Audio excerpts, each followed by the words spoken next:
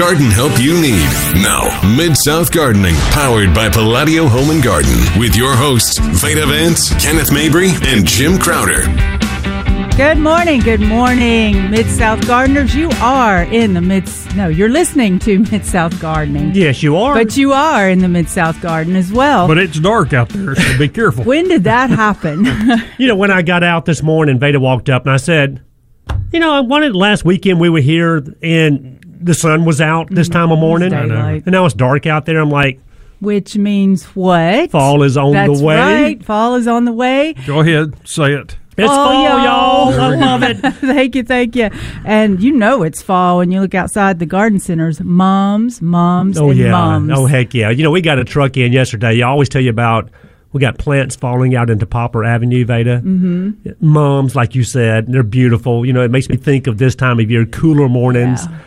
Pansies, violas, ornamental cabbage, kale, peppers, vegetables, perennials. I mean, it's there's so much. Yeah, man, we're back into business again, And folks don't think there's a lot, actually, to plant in the fall in terms of annuals. And then there's all the fall color, just because you have to have fall color. In fact, I wrote down some notes last night. At some point this morning, we're going to talk about trees with fall color and maybe some shrubs with fall color. That sounds good. Maybe some berries. That's our big thing now, berries and fall color. And I don't know about y'all. My sweet mother, when she was a younger lady, her and her sisters would take a road trip in the fall up in the mountains, Virginia's or the Smoky Mountains, whatever, just to look at fall color. I'm like, we did that when I was a kid. We did that every year when I lived in Charlotte. Really? We'd run up and drive down the Blue Ridge Parkway, and it is spectacular. So that is a thing. I mean, people will get out there and make a trip. Right.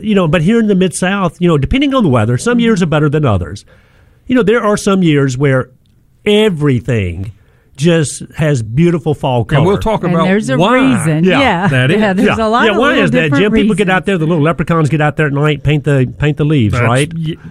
Right. Right. Oh, when I wanted to go see fall color, Dad would say, well, just run up there through the woods. Yeah. You'll just be fine. We don't have to go on a trip. But, when you go more toward that way, there's more fall color. Really, it's more intense, but we have some good years here. Oh, yeah. And this one might be a good one. It's right now, it's not bad. It's dry. And unfortunately, it's a little too dry. We're going to talk about watering going in the fall. And also, at some point, we're going to talk about are organic insecticides really safe? Oh, my gosh, y'all, I'm done. They didn't even start it, and I'm done. Well, people, they do need to hear that because so many people think that just because it has organic on there, and I love organic products, don't get me wrong, and I sell them every day, all day long.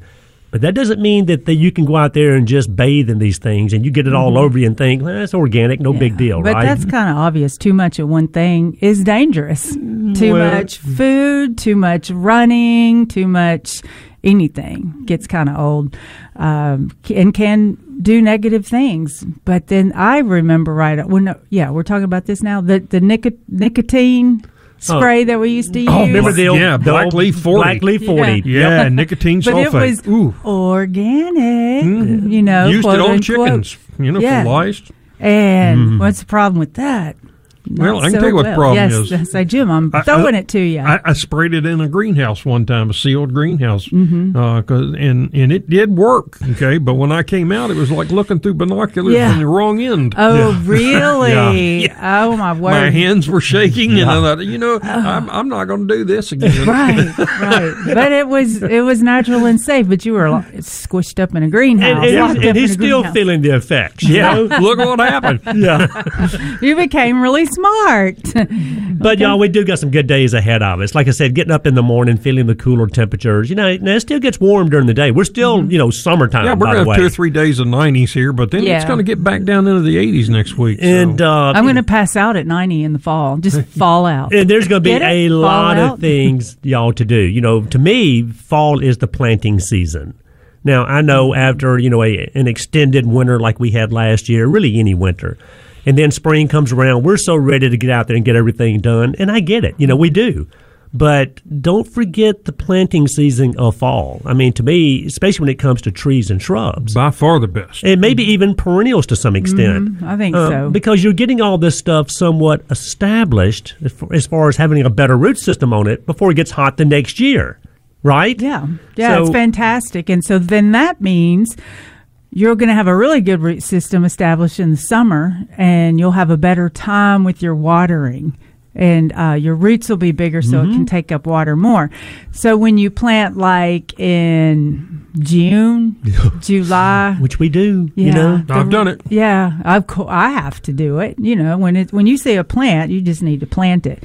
But then the roots don't root out as quickly, and so you water just a little bit more, and it's tough on a plant, really, especially the last 3 weeks. I couldn't even breathe. As soon as it cooled down, I saw new growth coming on. Yeah, well, it's one of those things where, you can plant a shrub or a tree any day of the year, as long as you can dig the hole and the ground's not muddy, right? But we do go out there even midsummer and dig the hole just as deep, twice as wide, amend the soil like we always say, get the tree or shrub planted. But then there's the problem, is if you're going to stay around and monitor and water this thing the way you should, you're fine. Yeah, how many people do you hear say, oh, it'll be okay, I have irrigation? Exactly, Veda. And then they're out of town for 2 weeks, they come back, and then they bring us a sample of the dead tissue. And then you start asking questions, and you're like, okay, you need to go check the moisture. It might be, like, say, under irrigation, for example. Well, first of all, the irrigation might not even be hitting the plant to start with. We see that all the time. But also, the water might penetrate maybe half an inch or an inch, not near enough for this newly planted tree or shrub. Right. And then in some cases, we see where it just stays sloppy wet. But if you can plant. We're not saying you can't plant midsummer. We're just saying the optimal times to plant are going to be the spring and the fall. And in my opinion, fall is the best time. And if your soil's decent to good, it'll help more water absorb deeper into the root ball. So that would help some, because a lot of times the soil's so tight that it won't go deep enough, or it'll just roll off. You don't know how many times I've told people to go out there and get a trowel and dig a hole in your bed and check the moisture. There again, not 1 inch down, but, down in the root zone, especially on newly planted trees and shrubs. Because think about it, a plant is not going to just die, typically because of insect or disease 3 months after you plant it. 9 times out of 10, it is You killed it. Thank you, Jim. It is a root-related problem. It really is. And like Jim says, no plant wants to die. That's right. And I can tell you he's so right. You either gave it something it didn't want, or it wanted something you didn't give it. And there aren't any other options. Or it's like being pregnant. Either or you're not. Well, I tried to kill this plant, and it wouldn't. It was impatient. It was in a container. We just didn't take care of it properly. It looked horrible. I wanted the container, and I wanted it quick, and I'm looking around going, where can I dump this? And there was a tin pail, which will hold water. So I dumped some of the soil in there, and the impatiens were in it, and then I dumped more soil on the top of it, and then it got really wet, so I dumped the soil out instead of going and taking care of it. And then like 3 days later, the impatiens had come up the side. Yeah. They didn't look good when they were planted, but when I tried to kill them, they came back. Well, I wrote a little note. We'll talk about it when we come back from the break. I had a young lady bring me a sample. And it's one of those samples where when you get it, you look at it and you go, do you think you might want to move? Right. And she's like, goodness. No. I said, so you don't have a for sale sign in your front yard? And it's like, no, I don't. And I said, well, you might want to stick one out there. It was a sample of the chameleon plant. Oh, the Houttenia? Yes. That neighbor smelled like dead fish. Yeah, but it's a beautiful ground cover, guys. And the sun, it's spectacular. And a friend had given her a sample of this 2 or 3 years ago, and now she is digging through to the center of the earth trying to get rid of this stuff. I think I know her, because we had to try that one time. I told her, you don't want to pay us to dig every bit of that out. So we'll talk about, if you ever plant a chameleon plant, where should you plant it? Kind of like the bamboo, 3-4 right? houses down. Yeah. Yes. Wouldn't it be it wouldn't be like the bamboo? Well, we do have to run to a break, so when we come back, we'll, just for the spreading. it's well, I figure if you do it 4 houses down, you will have moved or died before it gets to your house. Right. And that's amazing it'll go that far, but it'll just take over. Yeah, like I said, I think so. But it is a beautiful ground cover, though. All right, we're going to run to a break real quick, but we can answer your gardening questions like what do you do with bamboo? And give us a call at 844-747-8868 or 260-5926. The Mighty 990, 107.9 FM, 990 AM, KWAM.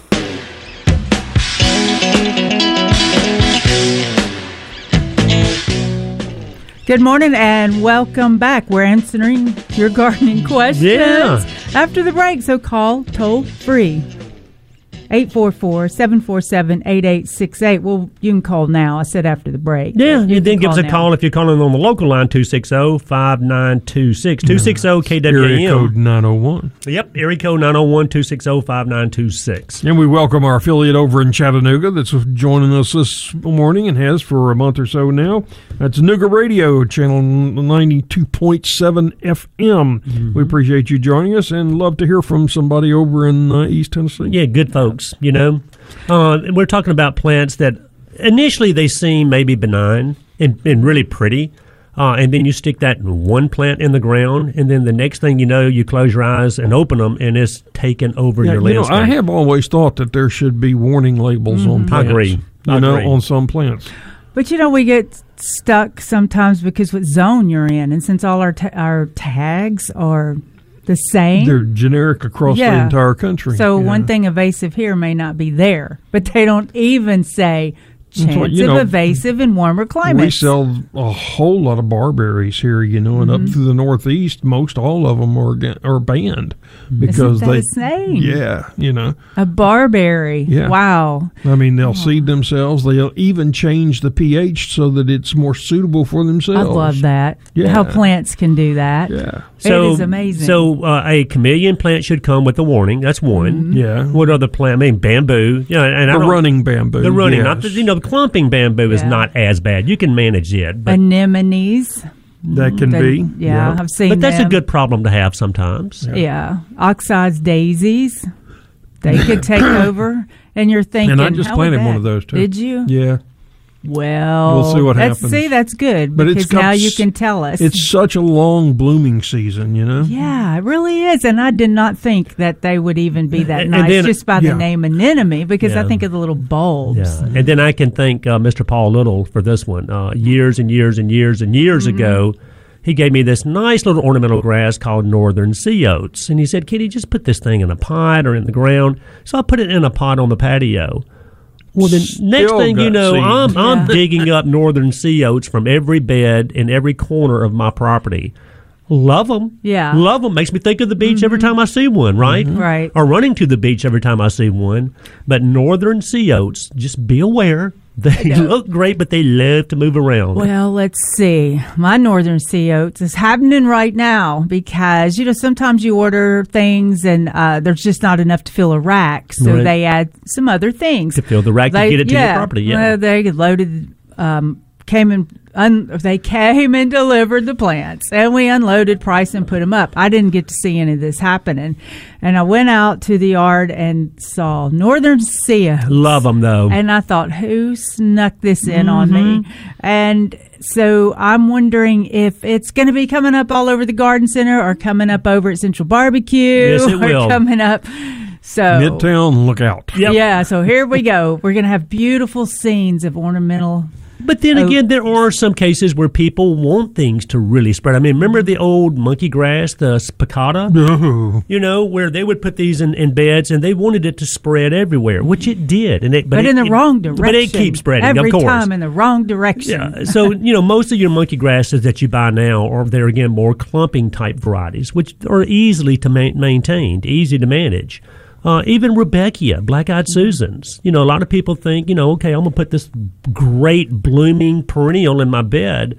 In 3 or 4 years down the road, they're pulling them up and giving them to their neighbors. But like I said, sometimes that's a good problem to have. It really is, and I've said this before, but I think of thinning as just part of gardening. Agreed. It's not like, oh gosh, this is aggressive, I've got to worry about pulling this up. No, it's just like pulling weeds. It's part of gardening, and if I want it, then I just realize I deal with that. Like you, I planted Northern Sea Oats, and I've still got it coming up. But every year I'll leave one or two. Oh yeah, when they come up in the right places, and just because I really do love the appearance of them. Another one that I made a mistake and planted was Autumn Clematis. See, that's a beautiful blooming. That takes over. Oh gosh, yes. And that's the fall blooming you're talking about. I had to spray it with Roundup it's been probably 5 or 6 years ago. It had just overtaken a fence, and I really felt like it was going to pull the fence over. But that's there again. To me, that would be a great problem to have. And it's blooming now, but it seeds and comes up other places where you really don't want it. And I'm still pulling seedlings, and the main plant's been gone. So here's one. I wonder if it's for a different zone, because I haven't seen it happen here, the Crocosmia. I have never seen it. It does reproduce, but I've never seen it become overly aggressive. So, that's what I was thinking, because when I'm looking at articles and it gives you 14 plants that could be invasive, but some are here, but some are not here. So then that makes me realize they're writing for all kinds of different zones that they read about. Yeah, and then some of them, became so invasive that they actually took them off the market. For example, privet. We used to sell privet, weeping privet, variegated privet, every kind of privet you'd ever want.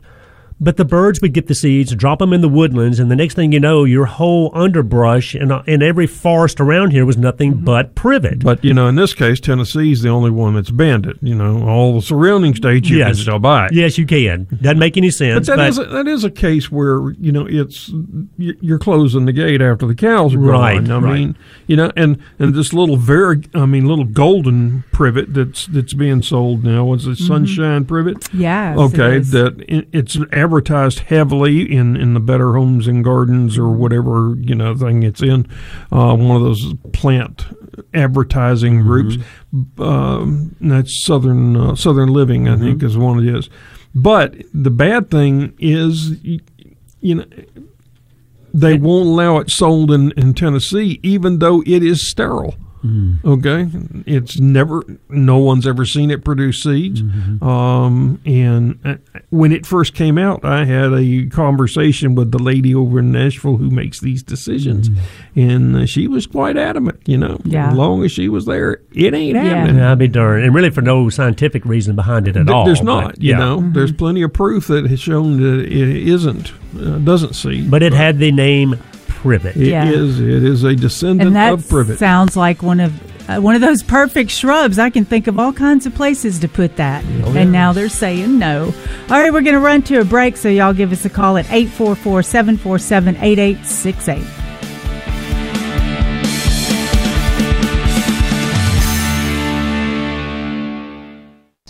Now, back to Mid-South Gardening, powered by Palladio Home and Garden on the Mighty 990 and 107.9 FM KWAM.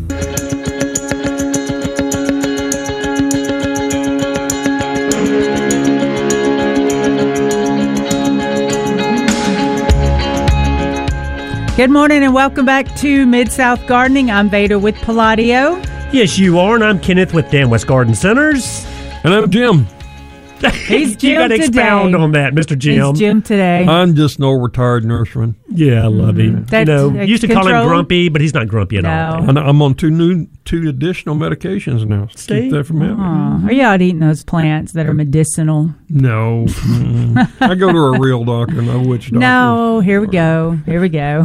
Well, now, why are people that use holistic hearing witch doctors and holistic healing? All right, let's just look at that. Okay. No, we can't, because I very and firm have used it and I'm good. Yeah. You don't want to hear Okay, the science go ahead. behind it, Mr. Jim. That's not science. Are if you I'm going good. to die at some point? Yes. Well, so am I. But I want to extend it, and I want to feel good Well, until I die. But, it's going to add years to the end of my life when I'm old I and knew. decrepit. Yes, If that's a it thought. added it in the center, it would be different. That's a thought. True story. I've thought about that before. Like, well, do I really want? Yeah, how far do we want to extend this, right, guys? But if you want to give us a call this morning, it's really easy. 844-747-8868. Or if you're calling from just the local number, it's 901-260-5926. And tell Jim, you, you do have to have both doctors. I- You can't just live on holistic, though.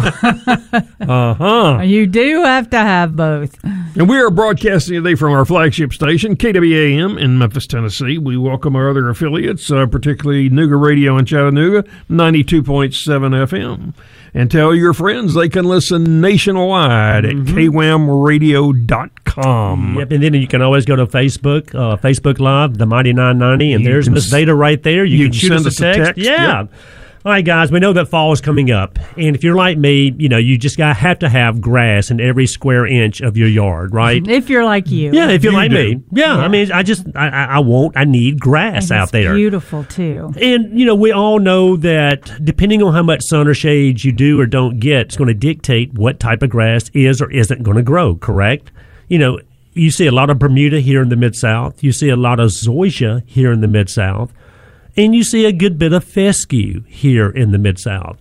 And the reason I'm bringing this up is cooler temperatures mean it's getting time to go out there in the shady spots where Bermuda and zoysia will not grow and plant that fescue seed. We can talk about fescue because it's fall, y'all. Yeah, and well, almost. I love that. But fescue, guys, is a beautiful grass that will grow in the up under these trees where, like I said, Bermuda and zoysia won't grow. Bermuda needs at least 6 hours of sun or more. Zoysias need 3 to 4 hours of sun or more. And if you're getting less than that, then unless you can create more light and you want grass like me, you're going to have to plant fescue.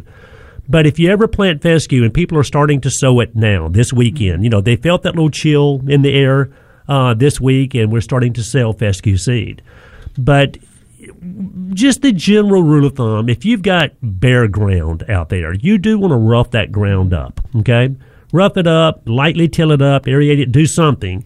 And you can go out there and sow that seed out there. But then the key is to come back and lightly scratch that seed in, or come back and lightly cover that seed. I just see me on hands and knees taking my hands, just kind of massaging it in. Yeah. And of course, you can lime. The same day you put your seed down, you can put a little fertilizer down. Even the same day you put your seed down.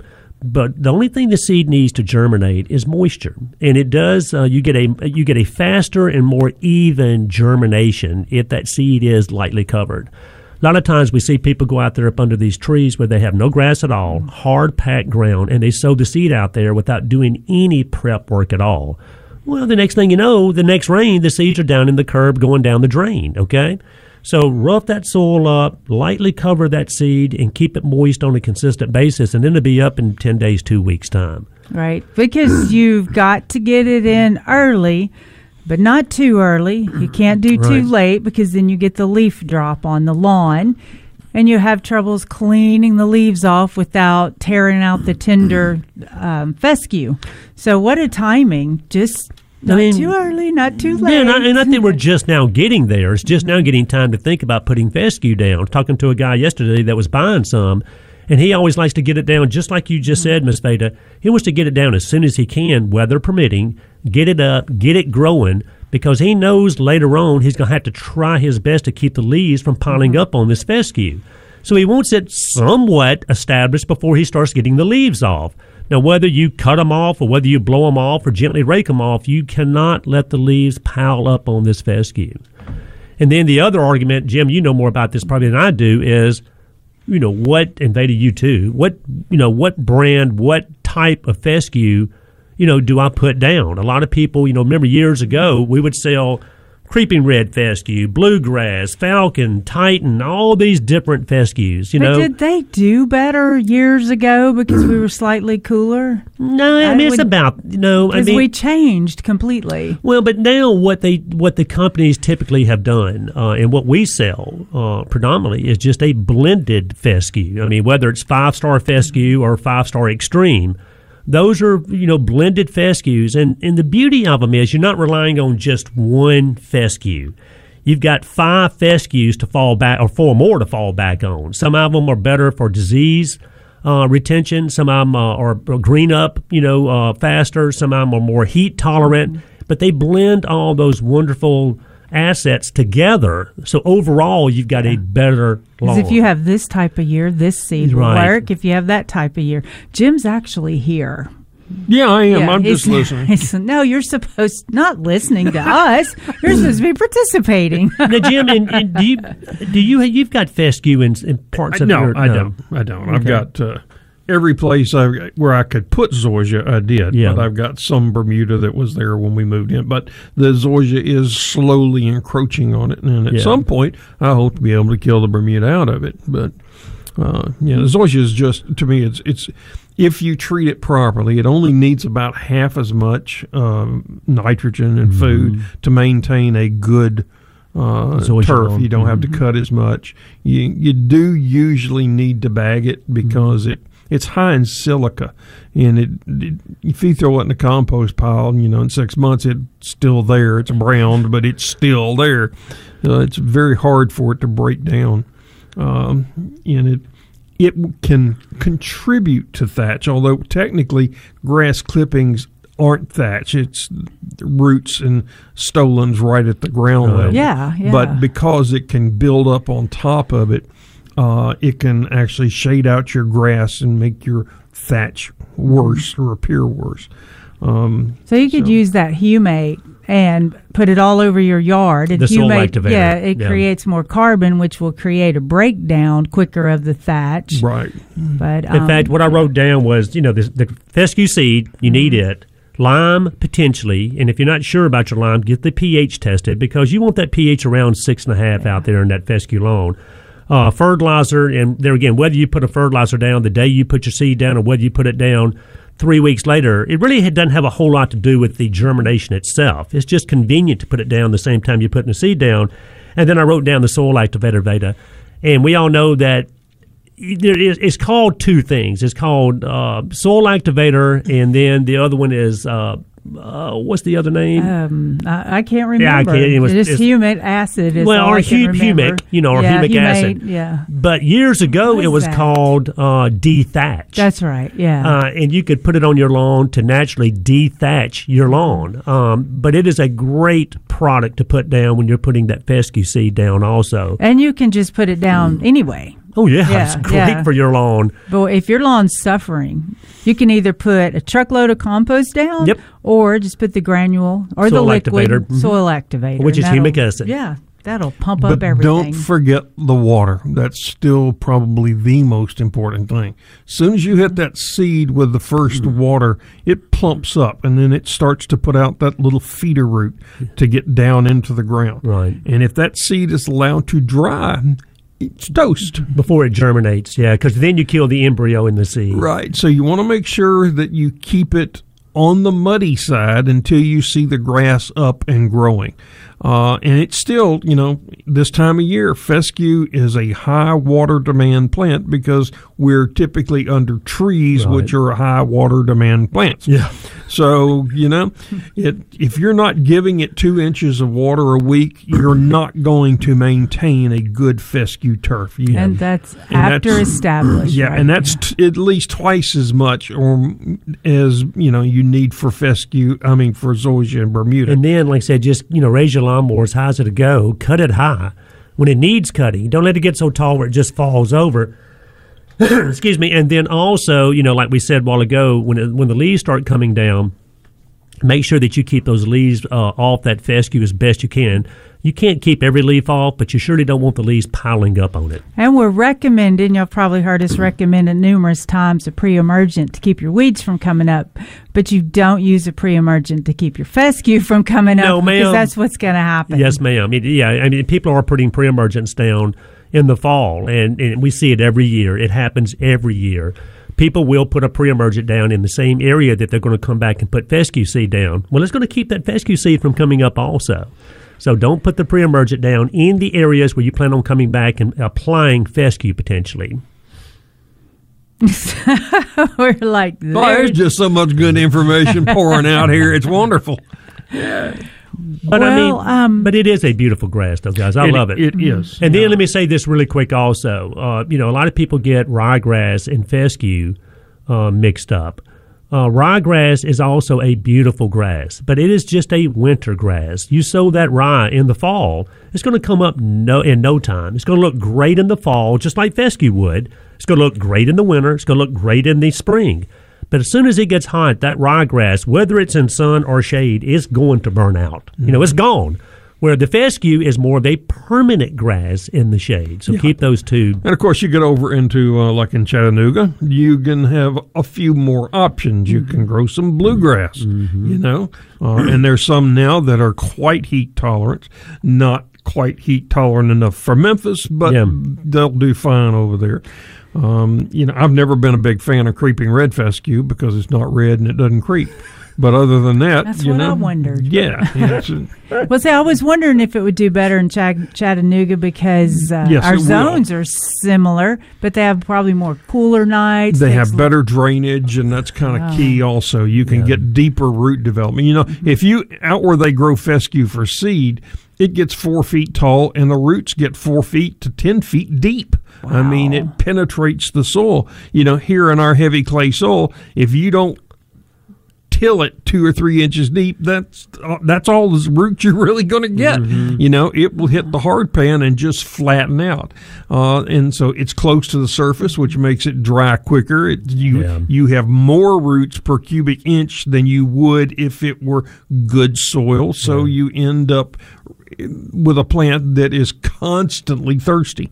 So anyway, it's a good grass, but my thoughts are that if you've got a large area under trees, it wants to be a woodland. Let it be you got woodland. You want grass up under there. No, we just grass. Like spots here of it, or just no grass. It's like Bermuda will not grow in the shade unless their azalea is making the shade. They'll grow right up underneath that. All right, we're going to head to a break. Y'all can give us a call at 901-260-5926.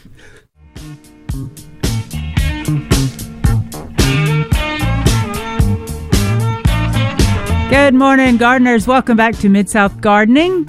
And we're here to answer your gardening questions. And to just entertain you. So. Yeah, because we entertain ourselves all the time. It's funny. And if you want to give us a call, 844-747-8868, 844-747-8868, and then, of course, 901-260-5926, which is 901-260-KWAM. And anywhere in the country at KWAMradio.com. You got it. And we had someone text in and says, what product works as far as putting a pre-emergent down? There are lots and lots and lots of pre-emergents on the market. The one that we've sold for quite a few years now is high-yield weed and grass topper containing Dimension. So we just call it Dimension. Dimension is a really good pre-emergent, one of the newer generations of pre-emergents. It keeps a lot of broadleaf weed seed, well, basically all broadleaf weed seed and grassy weed seeds from coming up. But the beauty of it is not only can you put it in your lawn, you can also apply it to your beds. As long as it's not a vegetable bed, if it's an ornamental bed, you can sling that stuff up there, water it in, and have that pre-emergent coverage for at least 3 months. But Dimension is the one that we surely sell. Remember, back in the day when you had one pre-emergent for your yard and one for your lawn. Well, one for the yard and one for the beds. Yeah. Is the yard and the lawn the same? We're going to call that the same. Yeah. Can you do that for me? But you're right. I mean, you had to get a couple different pre-emergents, one for the lawn, like you're talking about, Veda, and one for the bed. We had pendimethalin, which was twice a year usually application because you just didn't want to put it down more often than that. And then we had Preen, which is Treflan. Does a great job on grassy stuff, but it's not the best broadleaf weed What preventer. was the one before Pendulum? I can't think of the one before the Portrait. pendimethalin. Remember we had Portrait. We had Gallery, Portrait, which is and- Gallery, which is an excellent one, and particularly for things like gripeweed, it will control Is that it. related to you, gripeweed? Yeah, it's a little small version of me. But you don't have to do that anymore. Like I said, for the lawn and the beds, the Dimension, you can put it on all of those. We Now, had Eptam, which was an excellent herbicide. Remember that one? It would even help prevent Bermuda from encroaching into a bed. I mean, it was a good thing. However, it played havoc on bulbs. Yeah, I do remember that. You couldn't put it in. And then Surfland is was a the other I liquid was that you trying could to spray remember. over the top of your plants. Yeah, and that's a good one. But my question was, actually, I'm thinking. Good, we have a question. Yes, Go right ahead, ma'am. Okay, my question is, so if we're I'm looking at ways to be more efficient, and every little bit helps in terms of cleaning the world or keeping things clean. So this would be an approach in that direction. Can't you use less of our pre-emergent that can go in both the lawn and the flower beds? You mean the Dimension? Well, it depends. I mean, you have to put the recommended rate down to get control. And let's just say it's 3 pounds per 1,000 square feet. If you use it at that rate, it's going to give you coverage for about 90 days, for about 3 months. Yeah, it'll last a little longer than that, but which is your very coverage beneficial. goes down. But you can also put it down at a heavier rate, and all that means is you have a longer residual. Instead of lasting up to 3 months, it will last up to 5 months, Jim. Right. So but you still have to put it down at least the minimal application to get that residual. I was if you will. wondering if the advancement of the pre-emergence and getting them mixed together for both areas, if it made it more concentrated. Well, a 12-pound bag of Dimension will cover up to 3,000 square feet. So that's a little bit of product over a large area. Then on the cool season grasses, it'll go even further. Yes. Why's that? You weren't expecting me to say that. The music. We'll talk about that when it comes back from our break. Good topic. And y'all can give us a call, even on the break, 844-747-8868. We'll be back.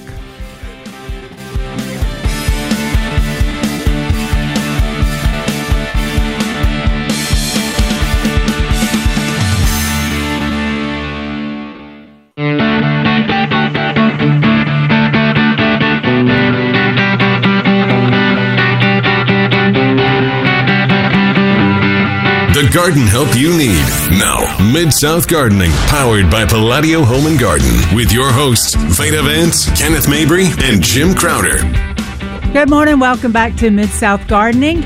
We have completed our first hour and have 2 more to go. Yes, Fantastic. we do. Yes, we do. I'm Veda with Palladio. Yeah, and I'm Kenneth with Danwest Garden Centers. And I'm Jim Crowder, retired nurseryman, and I am the administrator of our Facebook group, Mid-South Gardening. We have about 7,000 members, and we invite you to invite all your friends to join it. It's a place where you can brag, you can ask questions, and it's a good site. We got lots of good information there. Kenneth's going to talk about fall color here some, and we have an excellent file there that I wrote several years ago called Planting for Fall Color. And how do you get to that, Jim? You go to Mid-South Gardening. Mid-South Gardening Facebook group, and then once you've joined, there is tabs across the top, and one of them says Files. Gotcha. And you go there, and we have lots of files on fruit varieties, planting for moist areas, fall color, poisonous plants. Wow! So lots of good stuff in there for you just to to read.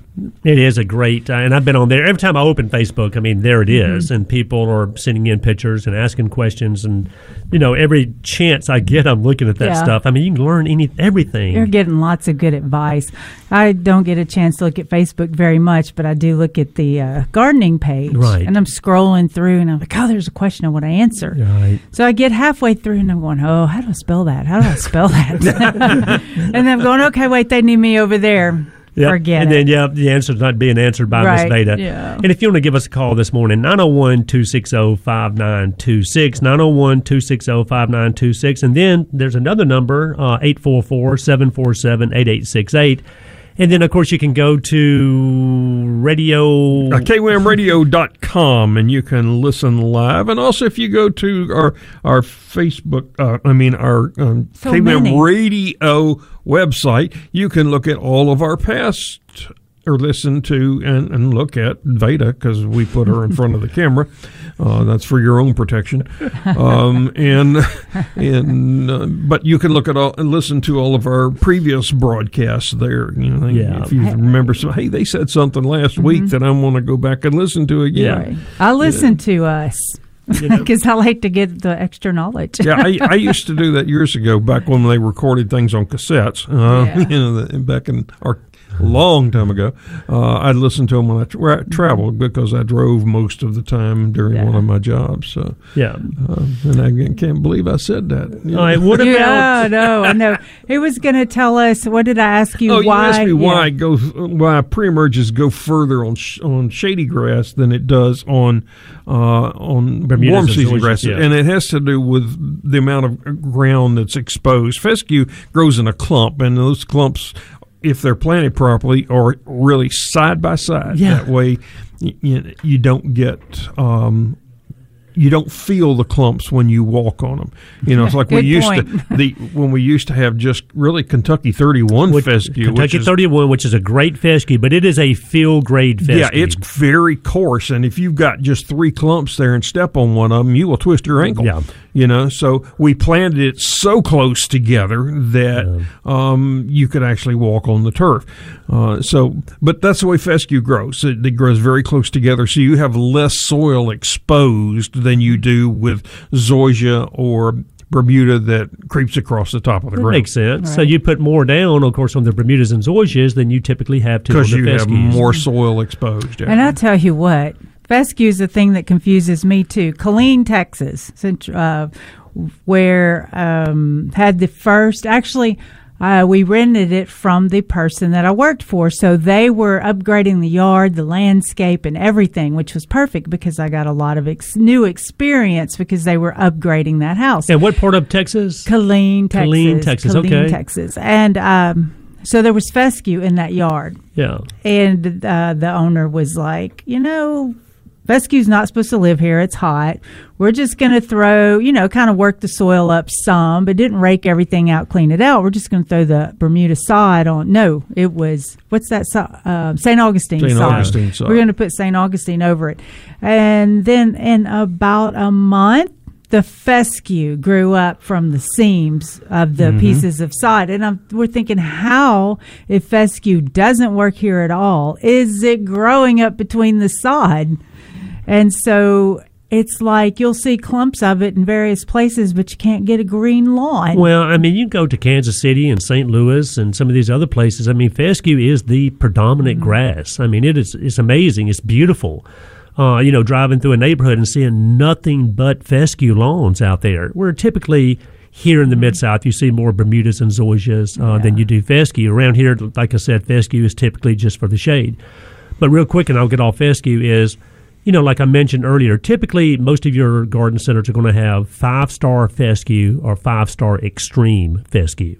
The 5-star fescue is the one that we've sold for the last 30-something years, and it's just that blended fescue. The 5-star extreme is also a blended fescue, but it's got 5 different hybrid fescues than what you find in regular 5-star.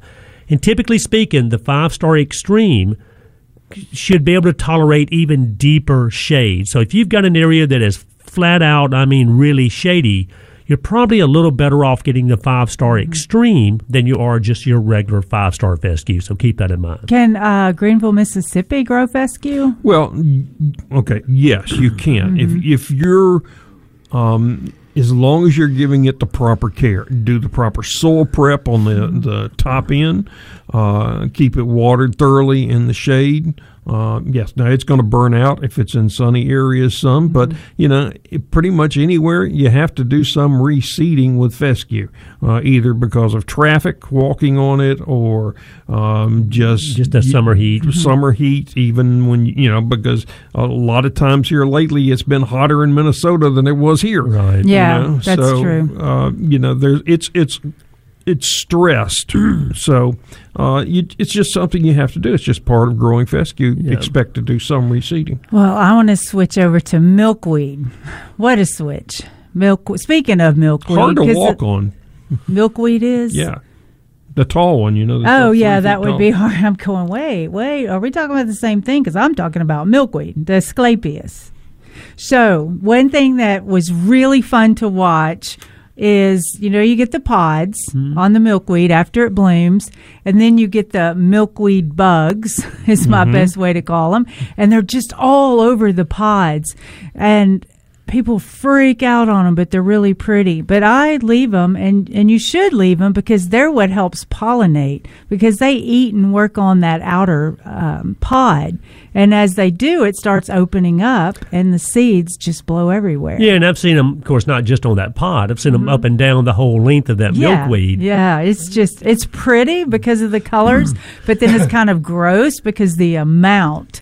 But everybody wanted to spray it. Oh, spray this bug. And I'm going, let's leave this one. And it looks like, if you read about them, I think it's called milkweed bug. Yeah, that's it looks like a box elder bug almost, kind of a reddish orange looking bug, and people do freak out because you don't see one, you see thousands on this milkweed. So y'all need to have milkweed because, number one, it attracts butterflies. Yep, the caterpillars. Yeah, the caterpillars. And then you get to watch the pods, and you get to see the bugs, and then you get to watch the beautiful seeds because they're silky. They're silky with a little seed on each one, and that helps them spread farther. Well, and then it goes to, if you go out there and look hard enough, you're going to find insects on mostly anything and everything you have in your landscape. And I don't mind a few lace bug on my azaleas. I don't mind a few milkweed bugs on my milkweed. It's just the way it is. But it's just when things get out of hand, whether it's mealybugs, whether it's cottony leaf hoppers, whether it's spider mites, on down the line, that's when we got to go out there and do some spraying. But then you got to ask yourself, oh, wait a minute, I just got it, Jim. The milkweed's too tall to walk on. We were talking about the lawn. And then I went to milkweed. I got it. It might take a minute, but she will get it, Jim. I'm thinking about this, going, what? Okay, sorry. But I was saying, typically when we start having a horrible problem with insects or even disease, a lot of times, you got to figure out, okay, what is the problem? Why am I having these problems? I know I can go out there and apply fungicide to kill any pathogen that I'm trying to kill, or insecticides to kill insects that I'm trying to kill. But then you got to try to figure out, why am I having these problems? So it's easy to correct the problem immediately, but long term you need to think about, why am I having this problem? So that's what I mean with holistic healing. Is it's the same for humans it is for plants, and we're especially made up of the same things. But if something's wrong, I'm trying to figure out why first, and then if it's a nutritional deficit or just whatever, then I work on preventing that. But sometimes it's way past that, so don't ever think that you don't go to the doctor. But sometimes then all of a sudden, I'm trying to be preventive and take care of everything. But because we don't have the native stuff here in our yard all the time, then it's hard to get the right conditions. So then you have to bump it up to a little bit stronger of the pesticides or insecticides or the fungicides. Well, had a lady into the garden center day before yesterday, her and her husband, and they had a beautiful stand of Pachysandra. Absolutely beautiful, and it's been beautiful, okay? Well, all of a sudden, you had some areas that just started turning brown and dying out. And it had little white bumps all over the leaves of the Pachysandra, which is scale, okay?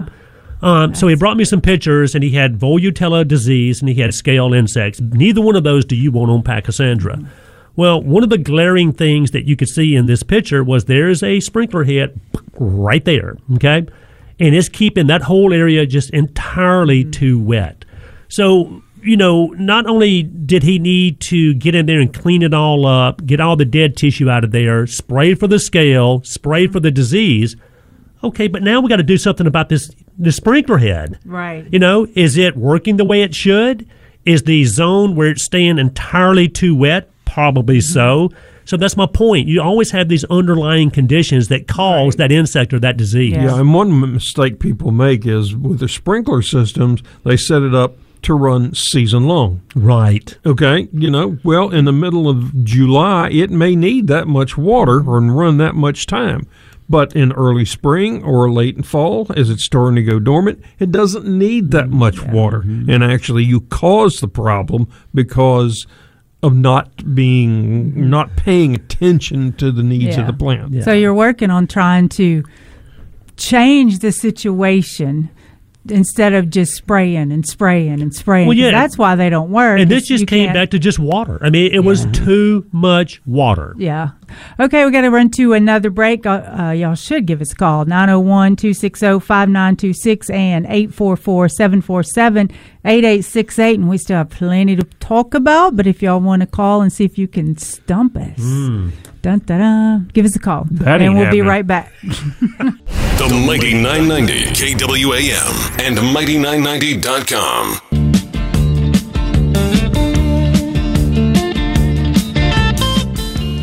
Good morning, gardeners, and welcome back to Mid-South Gardening.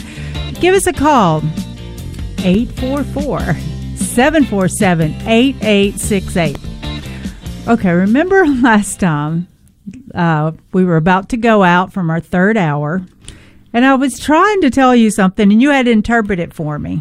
But I thought it was so interesting. It was about the lab-grown emerald borers. Oh, yeah, right. Yeah. Hold on, say that again. Lab-grown emerald borers. Well, that's the parasitic wasp to control the emerald ash borer. Yes. Okay. And so they're researching by injected them with parasitic wasps, and it's multiplying in the emerald ash borer. And it can produce so many. So then they're taking all those and letting them go and see if they can naturally, with insects, control the emerald ash borer. But I couldn't say that last time. You had to interpret it to me. Because I couldn't say parasitoid wasp. Is that I say it right? Well. And that freaked me out. Yeah. Yeah. It's easier to say parasitic wasp. Parasitic, and they said parasitoid. Right. That's what messed me all up. So I just wanted to clarify that because we were jumping back and forth trying to figure out what it was. And they said the agency produced 550,000 of them and released them over 240 sites. But I haven't gotten an update on that to see how well this is working. Yeah. But it sounds it's interesting because of the way science is. But then you get those that, are concerned about genetically modifying anything like that. Because, all right, let's just say that it works and wipes out the emerald ash borer. Which would be a good thing. Right. The question is then, is it going to mutate and end up affecting something else? Well, hopefully they that figured was unintentional.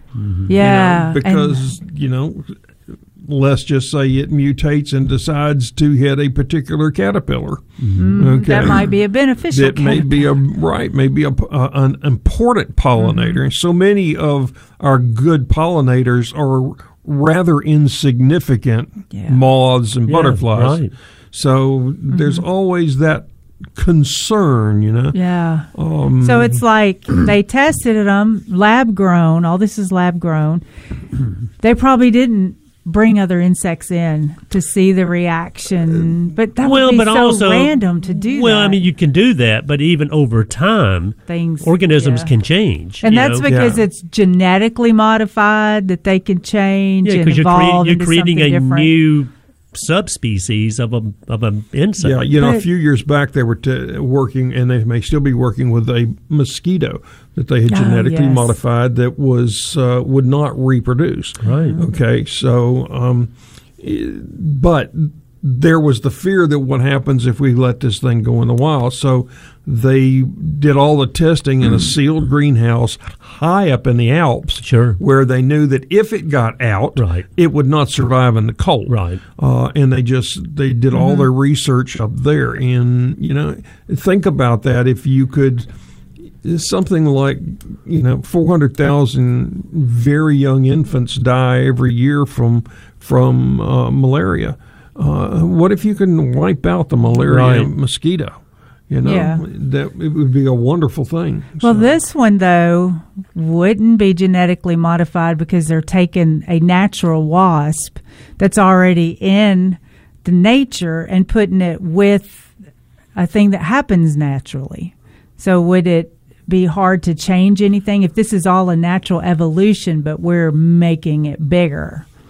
Yeah, I mean, that's one way to go. Yeah. But, even think about it. We've got like 1 minute. Think about crepe myrtle bark scale.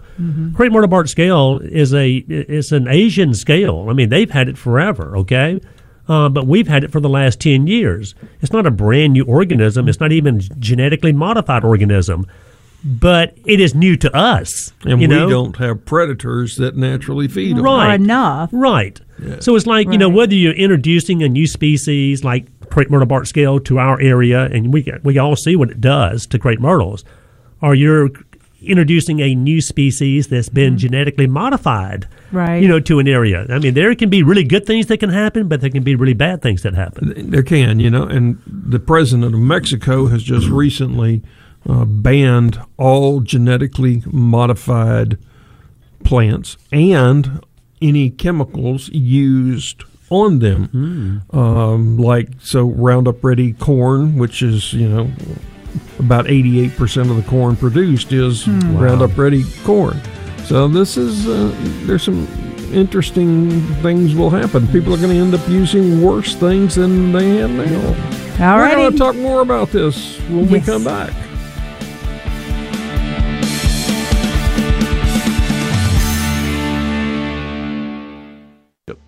Now, back to Mid-South Gardening, powered by Palladio Home and Garden on the Mighty 990 and 107.9 FM KWAM.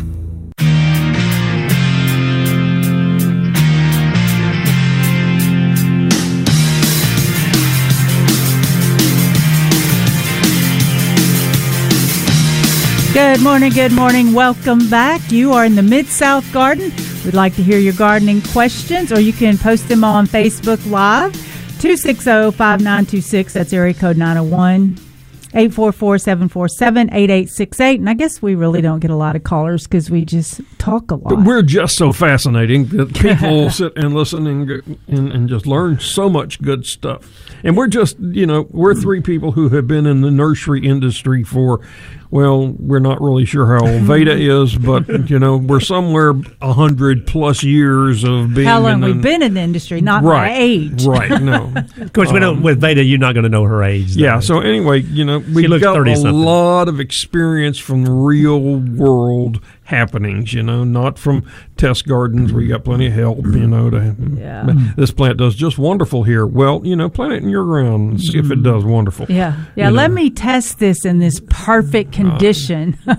Jim, I got a question. You were talking about, a lot of Roundup Ready plants. Yeah. That people, large tracts of land, people would grow these plants. They could come back and spray Roundup over it to kill the weeds, suppress the weeds without hurting the plant.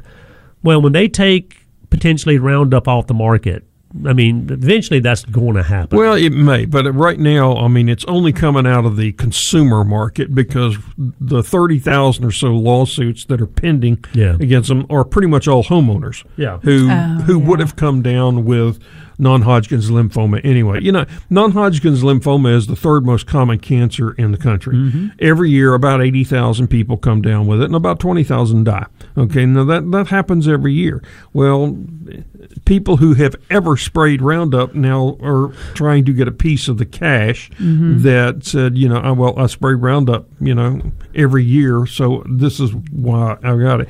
And Bayer just said, let's just, we don't want to have to go to trial. 30,000 20,000 times. Let's just take a chunk of money here. You guys settle it. Yeah. And we've got judges who are saying no because what happens down the road. But none of them are looking at the science that says, hey, it's doesn't cause cancer. Well, do you think, and I know we've got Tom on line one and we'll get right with him, but do you think, even if they counsel a Roundup product, or Roundup, right, on the homeowner side, it's still going to be out there on the ag side. It's going to be on the ag side, at least here in the United States for a while. We do have some countries like, say, Mexico that is beginning. I think theirs is beginning in 2023. Wow. That there will be no genetically modified crops or products used on them, which means like we have a cotton that produces its own BT, so you don't have boll weevils.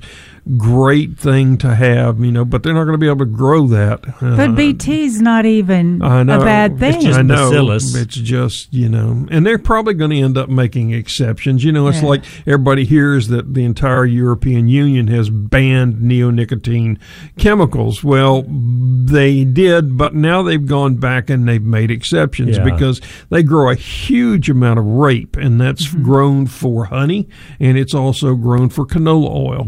Well, there just isn't anything that does as well as that.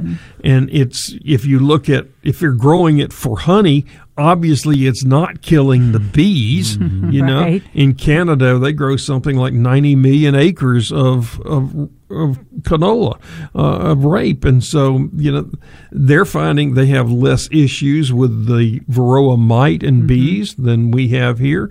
And so, but there's just nothing that controls the insects better than that. So they've allowed it, and it's not sprayed ever. Yeah. It's a seed coating put on when it's planted one time. Yeah, I mean, when the plant's in flower, everybody said, well, it's moving up through there.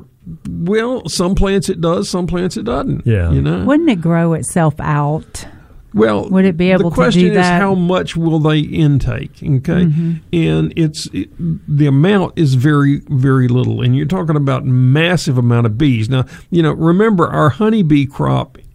Our honeybees are a crop. They're an invasive species in North Carolina, in North America, and we grow them just like a crop. And this is not something that's left to chance. I'll plant, 1,000 acres of rape, and I'll hope that it gets pollinated. Well, no, they have beehives, and like they say, 2/3 of the beehives in the country are moved to Southern California in January to pollinate the almond crop. I wonder if traveling makes them stressed. Well, it does stress them. That's one of the things. It brings them out of their dormant period early. It also has spread the varroa mite all the way across the country, which means that your bees, honeybees that are a wild one out there somewhere, have likely got the varroa mite and died. See, that's the whole thing, is what I'm seeing is they're stressed, and so then they're blaming it on an insecticide. Yeah. So again, that's where... But see, this is where you're stuck, because I'm going, well, don't transport them, and then we won't have bees dying. You won't have almonds either. But exactly. So what are we going to do? You're looking at, a queen bee will lay like 1,000 eggs or more a day. That means you've got 1,000 bees dying every day. Right. That's a natural process. So... well, that's true. That's why so many are transported. I saw a picture where they had a flatbed truck that was full of beehives, and they're taking it to a car wash to cool it down, to a truck wash. Horrible. Right, they had to, because the heat was so tough on them. Wow. Oh, this is intense. Let's see. Let's go to Tom. Good morning, Tom. You're in the Mid-South Garden. Thank you for taking my call. I'm looking at some resodded area in my front yard, Palisades, Zoysia. Yeah. Where I had a large oak taken down. I'm seeing yellowing. Maybe I've been nurturing it too much. How long has that sod been down, Tom? About a month. Okay. How long's the tree been gone? A week before. Okay. I think real quick light. Yes. So it's kind of having competition with the sawdust, trying to break down, and then you're trying to grow grass, and so the sawdust is pulling all the nitrogen out and then making the lawn yellow. Yeah, it could be. Yeah, it could be a couple of things. What Veda just said. Anytime you have raw wood laying there, which you're going to have some raw wood laying there if they cut a tree down, they can't get it all up. Yeah, and Tom, like she said, the natural nitrates that are in your soil, that sawdust, that wood material. That's what's breaking that down is the nitrates. So you need to definitely add some nitrogen to that area, whether it's organic nitrogen like milorganite or blood meal, or whether it's just a fertilizer, a synthetic fertilizer. Even some of that humic acid. Put some nitrogen down. I've got one small bag of ironite, but that wouldn't be enough, would it? Well, that will help. That will help your pH, but there's only a very small amount of nitrogen in there, and that's just in there to help ironite do what it needs to do. You need to get just a turf builder, good quality nitrogen that's going to give you some quick release plus some long term. Your pH is going to adjust back to your soil ultimately, but just fertilizing it, make sure that you're keeping it well watered, so that when you can't pick up the corners. That's kind of critical. And then you're kind of lacking carbon in your soil too to make all of this process. And that's that soil activator. Yeah. So you're saying do both. Put the soil activator down, put a high nitrogen lawn food down, and like Jim was saying, make sure you keep it moist. But the ironite will really help your color. Go ahead and put that down. You're not going to hurt anything with it. I'll have to beat a path over to Dan West today. Yes, sir. Yeah, Tom, All but right. if you do those, and make sure now, the other thing I was going to say is, you have to water, Tom, but you do not want to keep that Palisade sloppy wet. Well, sometimes that's hard to determine, but no, it's had. I think I watered. I got 20 minutes on the irrigation system twice yesterday. Okay. No, that wouldn't works. be too much. Yeah, that works. And twice is a good idea, so it can soak in. Yeah. Because you can keep watering and run right off. That's right. Yeah, so sounds like you're doing a good job. Yeah, I don't have any runoff. Yeah. Okay, I thank you very much. Thanks, All right, Tom. thanks for Thank you, calling, buddy. Just a good high nitrate fertilizer. And like I said, when they cut those trees down, they typically go in there, even if they grind the stump, they try to remove as much of that raw sawdust as they can. Mm-hmm. They're not going to get it all. They're just not. And then, what's the length of time to wait? We usually give a length of time. The sawdust technically would take about 6 months to break down totally. But if you're giving it supplemental nitrogen, it's probably nothing to worry about. That's what I've always thought, too, because back in the day, we would just say, no, you can't even plant there for a year or 6 months until all that breaks down. But as time progressed, I'm thinking, okay. Now, if you laid it on a pile of sawdust, raw sawdust, that's not a good thing. But typically there's enough for you to see, but it's not thick enough to cause significant damage if you're watering and if you're fertilizing. Yeah, so he's not going to have an issue. He's just giving it a little more oomph to it, a little more nutrients, because it's all been taken. Everything's trying to compost and do it at the same time. I love that Palisade sewage. I laid a few pieces in, what they call the hill strip between the sidewalk and the street there. And I did what I shouldn't do, I should have gone in there, and tilled the ground, and all I did was take a weed eater, shear off all the Bermuda, and lay it smack on top of it. I like that. Yeah. And yesterday I ran the sprinkler on it for about an hour. It's a low volume sprinkler, and I have to do that about every third day right now because the ground is so dry, and you can tell with zoysia, it leaves curl and it turns gray. Hit it with water and it's fine again. It's amazing that it can recover like that. Yeah. If you're putting sod down, the way to check when its root is just go take a piece and see if you can roll it. Yeah, and if you pick up the corner. Yeah, just see if you can and then you can reduce your watering somewhat because the roots have gone a little bit deeper. But the reason why sod, when you get it, the roots are only... How thick is sod? An inch, about an inch. If it's cut properly. Yeah. That's so true because sometimes it's a centimeter. Yeah. You can see through it. Right. So, and let me clarify. When I said don't keep it sloppy wet, I mean you can water it to where it's sloppy wet, but you don't want to keep it that way. I mean, but you do have to keep the moisture on there. But a lot of times we see people completely overwater seed or sod when they first put it down. Yeah, sometimes you should think of your lawn and landscape, compare it to you. When it's really hot, you drink more water. When it's really cool, you don't have to drink as much. Cut back a little bit. Yeah, so kind of think of it like that. However, I think we're supposed to drink a huge amount of water daily. Yeah, like 8 glasses. Yeah, anyway, I think we're supposed to. I had to go thinking about that, and I went to another place. So let me get back here. Does whiskey count? That's where I'm going. That's where I was going with this. Okay, we're going to run off to a break, and we'll be right back after this.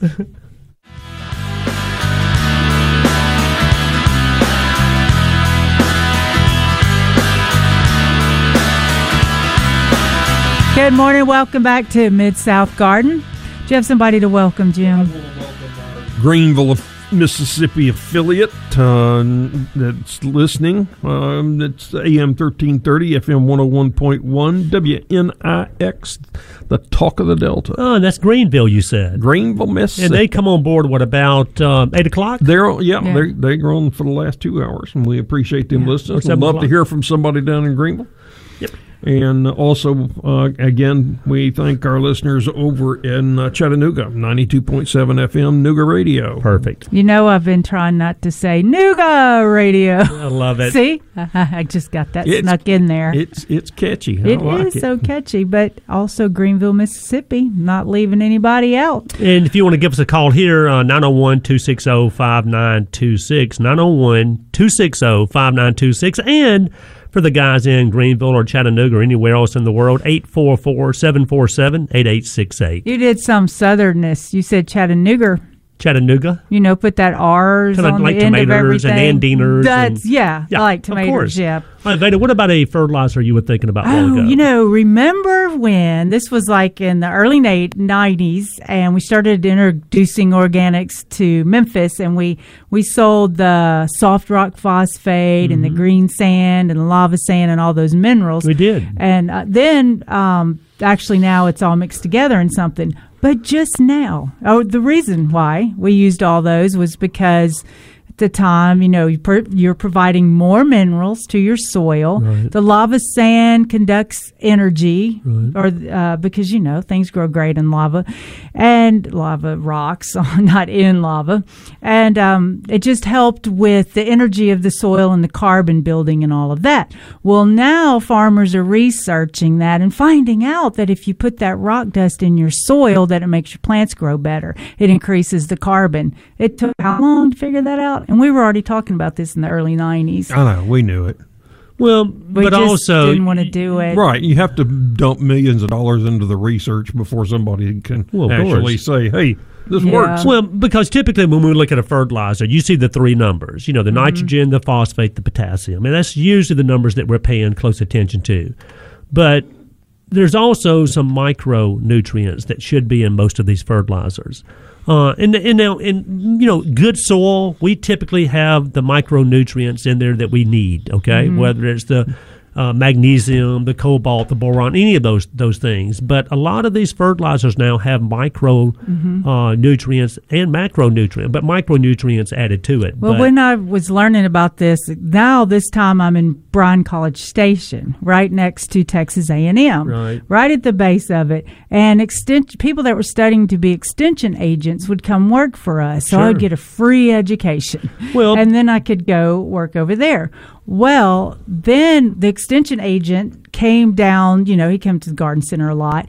And I said, why don't y'all do anything organic? And he laughed, there's nobody to sponsor organics. We're just doing chemical because we get money from that. Yeah, you get sponsors. So there was never any research in that because nobody believed that it worked. So there were no sponsors for it. Well, but it wasn't that they didn't believe it was work. It was just there wasn't a market You got to sell it. I mean, if you're going to produce something, you got to have sales. And that it just wasn't there because in the 50 years or so that I was active in the retail end of it, I don't know how many lines of organic products that came and went, and some of them, one of them, and I forgot the name of it, wasn't Garden Safe, but it was one of the sons of the Miracle Grow magnates, who started his own company, and he had a bunch of great products. It's just that you could put them on the shelf, and you absolutely had to sell them. Yeah. People would not pick them up. But now the brand, in my opinion, that a lot of people gravitate to as far as organic products is Espoma, E-S-P-O-M-A. Right. In fact, you mentioned a lot of those products that we used to buy individually. Well, now they've got these products blended all together in one neat, nice little package. Well, that was how, when I was down there, when somebody wanted to come talk to us because we were like the premier garden center on organics, and I sold Miracle Grow, I sold all kinds of chemicals, I was a pesticide operator, and then they wanted to come in and talk about it. But we were looking for another way to be different than Home Depot and Lowe's and all of that, so we decided to go organic. So the guy's telling me about all these things, you don't have to use chemicals and blah, blah, blah. And I said, well, wait a minute. And I'll tell y'all when we come right back. Oh, you got to wait 6 minutes to hear the end of this. I can't stand it. I love it.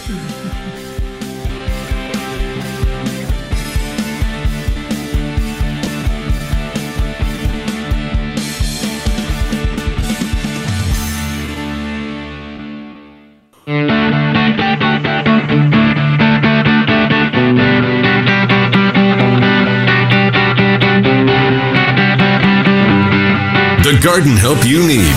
Now, Mid-South Gardening, powered by Palladio Home and Garden, with your hosts, Veda Vance, Kenneth Mabry, and Jim Crowder. Good morning and welcome back to Mid-South Gardening, and I was going to finish my thing. Yeah, I'm so excited to hear the end of your story. Yeah, so we were talking about how, the little details about how I started learning about organic gardening. So they're going to teach us all this wonderful stuff, and it was so interesting and all, and we were trying to go into organics to differentiate, there's that word, between Home Depot and Lowe's and all of that. And this is a garden center that was in Texas. Bryan College Station right next to A&M. So we were trying to be different because then you could get Miracle Grow at Lowe's for cheaper. You can get the insecticides at Lowe's and Home Depot for cheaper. So why would somebody come here? But then when they start explaining to organics and saying you don't have to use as much insecticide, you amend your soil, your plants grow better, all these great benefits. And I said, well, why in the world would I sell that if everything gets perfect and then they won't come back in? And then he said, well, they start succeeding and then their neighbors see how great. And it's mostly was all about the soil building. Mm-hmm. And when your soil's better, they start succeeding and then you're wanting to plant more. So we converted all the way over and had lots and lots of garden talks, and it was fantastic, and we didn't quit having business. We just had more. So that was the whole thing. And did my y'all thing convert was completely? Completely. And I was like, why would I want to sell this stuff if nobody's going to buy anything because everything's perfect? But you brought up an interesting point there. Just read a recent study, and the question was, is organic produce safer than regular produce in the grocery store? Well, there's appears to be some real question about that because there are certain products that are approved, pesticides that are approved for organic gardening, okay, and they are organic in nature. And I mean, Jim, that would be, spinosad and BT. But particularly one that's used a lot in the field is a rotenone pyrethrin combination. Right.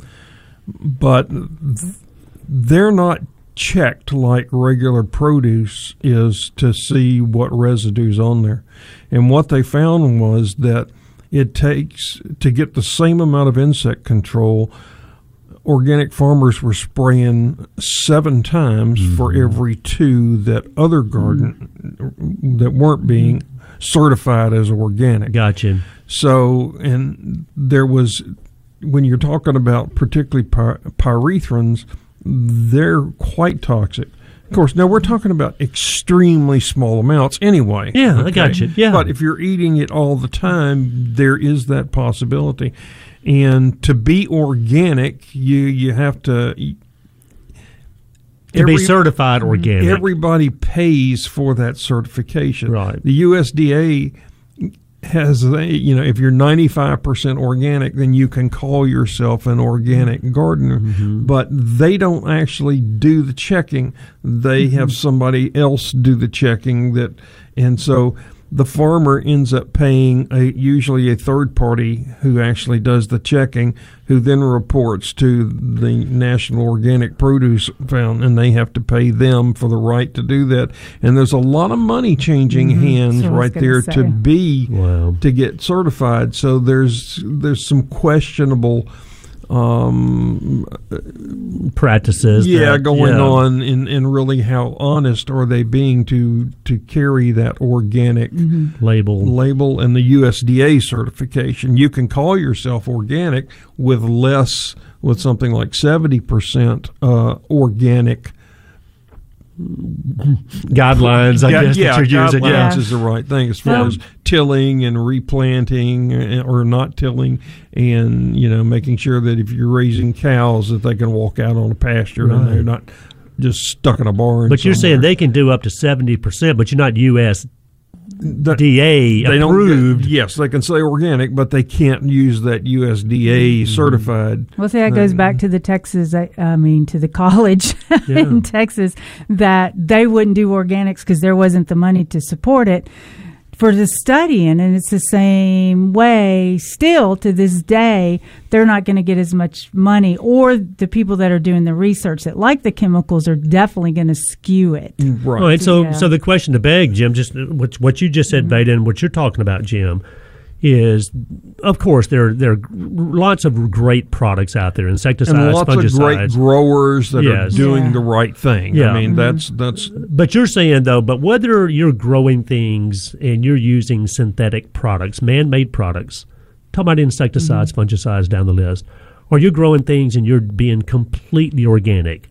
Is there really a difference, though? You're talking about even on the organic side, a lot of those things aren't being regulated and tested like they are on the other side. That's correct. And they should be. They should be. I think so, yes. Yeah. But they're not. And so, I'm not trying to scare people, not trying to get people not to buy organic or anything like that. It's just realize that you do some research, whatever you buy as far as produce, wash it thoroughly, okay?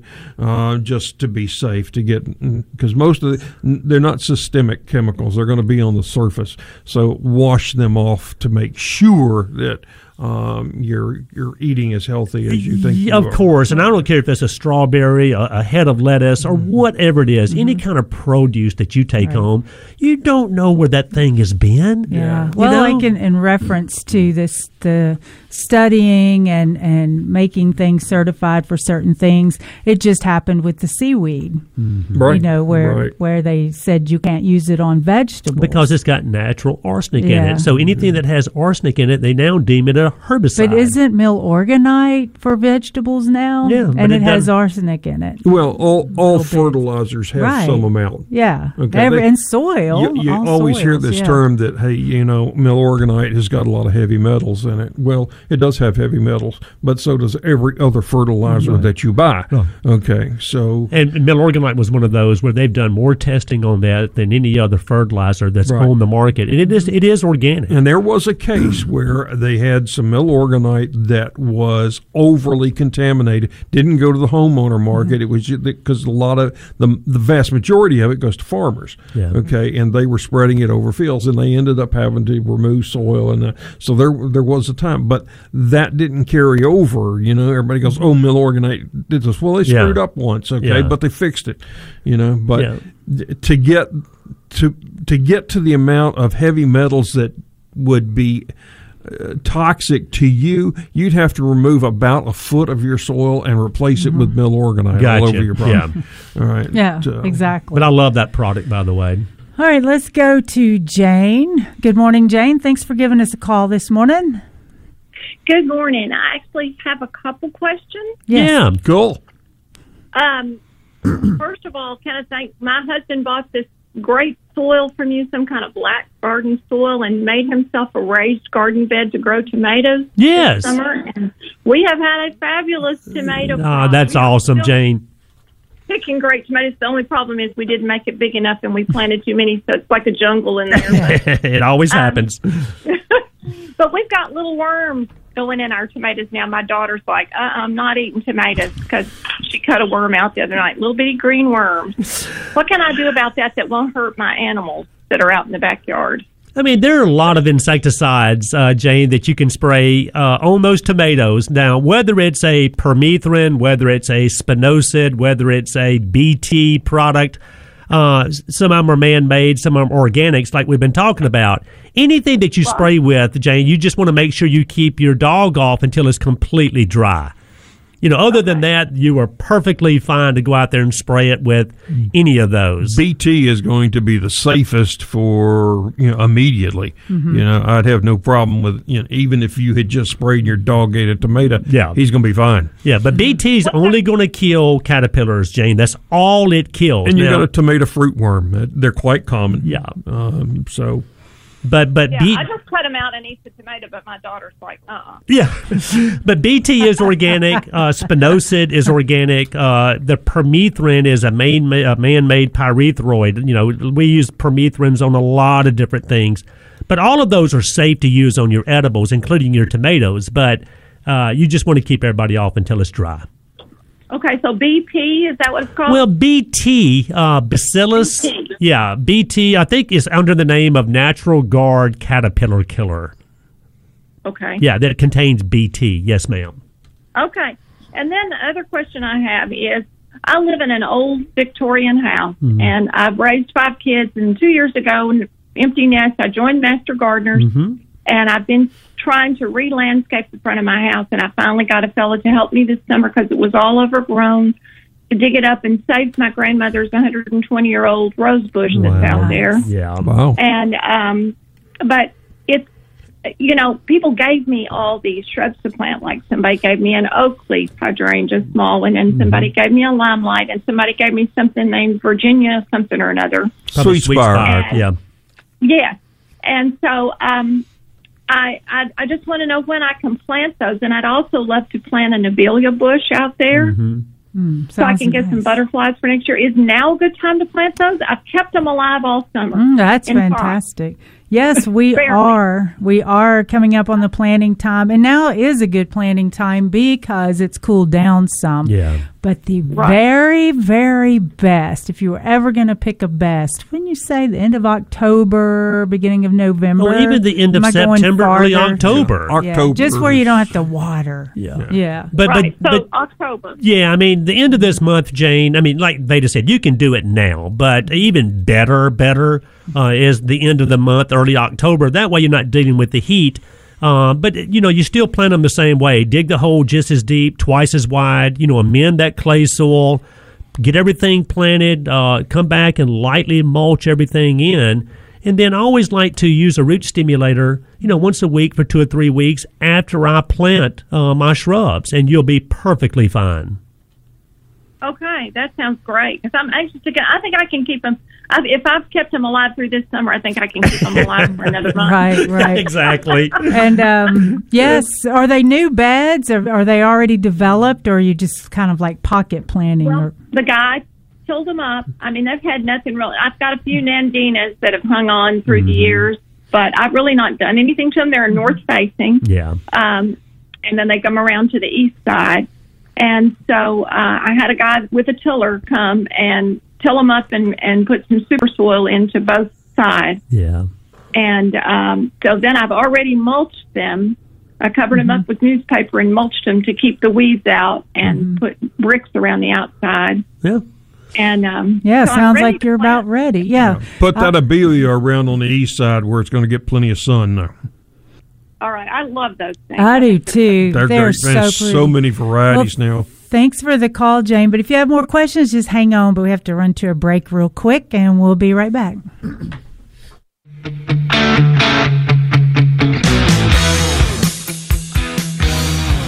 Good morning, gardeners, and welcome back to Mid-South Gardening. If you have a gardening question, give us a call toll-free, 844-747-8868. Yep, and if you're calling from the local number, 901-260-5926, 901-260-KWAM. You know, I was wondering that, well, not wondering, but I've heard this, that if somebody gives you a plant, you should not say thank you, because then it messes up the whole thing. Yeah, you keep trying that, okay? Yeah. So how many free plants you get. If you don't say thank you. Yeah. But You got a reputation like me. But you know, yeah. But someone, You better say thank you. A gardener told me, because I said thank you, and she goes, "Oh, no, you can't." I didn't hear that. You can't say thank you. Yeah, you pass can. along plants. I'm like, these things that we get made up, I wonder. That some are scientific. I can hear people talking about that now. Not. You know, I gave her a plant. Psh, she didn't say thank you at all. She just took it like she was somebody. Yeah, you know. All right, guys. Fall, and Veda loves to say it's fall, y'all. We know it's not fall yet, but we know fall is around the corner. Cooler temperatures in the mornings, which I love. Still gets hot during the day, cooler temperatures at night, and that's just the way it is this time of year, right? The important thing is the ground stays warm well into the Yes, it does. for root development on what you're about to plant. Yeah, true that. And that's why fall is a great time to plant, Mr. Jim. What about trees, y'all, with beautiful fall color? You know, a lot of people... You know, we plant a tree because we like the way the foliage looks during the growing season. We like the way it blooms. We like the size of it. Mm-hmm. We like that it shades our house on the western side in the summertime, right? Well, a lot of people still plant trees because, and the only thing they're thinking about is fall color. For example, let's go with a ginkgo, for example. Mm-hmm. You know, ginkgos have that butter yellow, beautiful leaf in the fall. There's not, to me, as far as the yellow tinges go, there's not a prettier tree in the fall than a ginkgo. That's true, because it's so vibrant. Yeah, that's the Beautiful. Prettiest yellow. Better than a sweet gum, better than some of the crepe myrtles that get yellow blooms, and Veda, flowers, leaves. Yep, the maples. You know, there are tons of beautiful maples out there. Mm-hmm. You know, Red Sunset, October Glory, Blaze, Improved Blaze. I mean, they're sugar maples, beautiful maples. Dogwoods, you know, I mean, I love the color, that reddish burgundy orangey look of dogwood foliage in the fall. Sweet gums, you know, but then you got the sweet gums you got to mess with, even though there are some gumless sweet gums on the market now. And then some black gum. Yeah, black gum, absolutely must have. If you've got a fairly large area and you want that just red foliage, black gum, you can't go wrong. Japanese maples. Yeah, that's definitely one. Did we say crepe myrtles? No, crepe myrtles, I mean, some years better than others, but you can have beautiful crepe myrtles out there. Autumn Blaze, maple. Yeah, like I said, all the maples. There's October Glory. Okay, I love the fall. And all these fall colors are fantastic. And then when it comes to shrubs with some winter interest, camellias. Of course, there are a lot of them that bloom in the fall, early winter, in the winter. So, and they're evergreens. So that definitely is a shrub with great winter interest.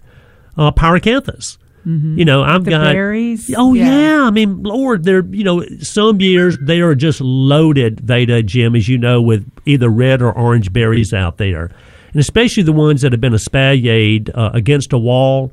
And they've been trimmed, in those beautiful shapes, and then they come out with the berries in the fall. A great plant to have. Beautyberry, Calicarpa. And one of my favorites. And they have those, those great looking purple berries on them, even now. Right. Or white. There's a white-berried variety that's spectacular. Yes. Bulgaria.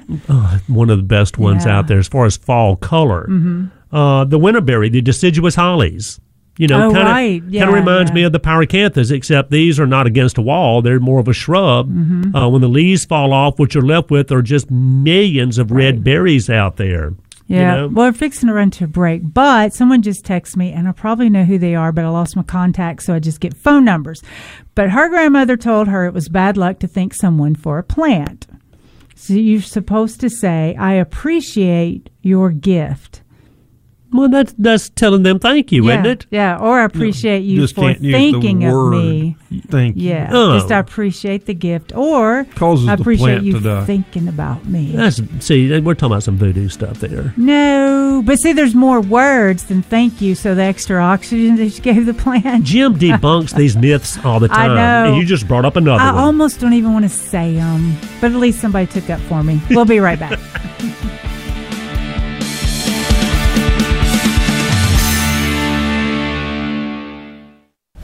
Now, back to Mid-South Gardening, powered by Palladio Home and Garden on the Mighty 990 and 107.9 FM KWAM.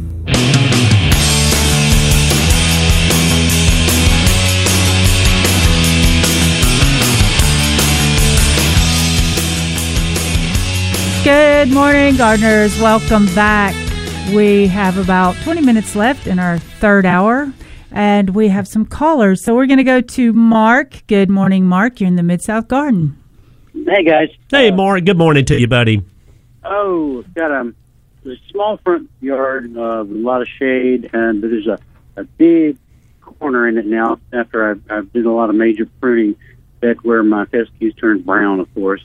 The question is, I'm assuming that I should just leave that corner alone when I plant my fescue, and what should I put in it and when? Well, you're right. I mean, if you plant fescue in that area, Mark, that's getting a lot of sun, the fescue is going to look great in the fall, the winter, and the spring because it's cool, right?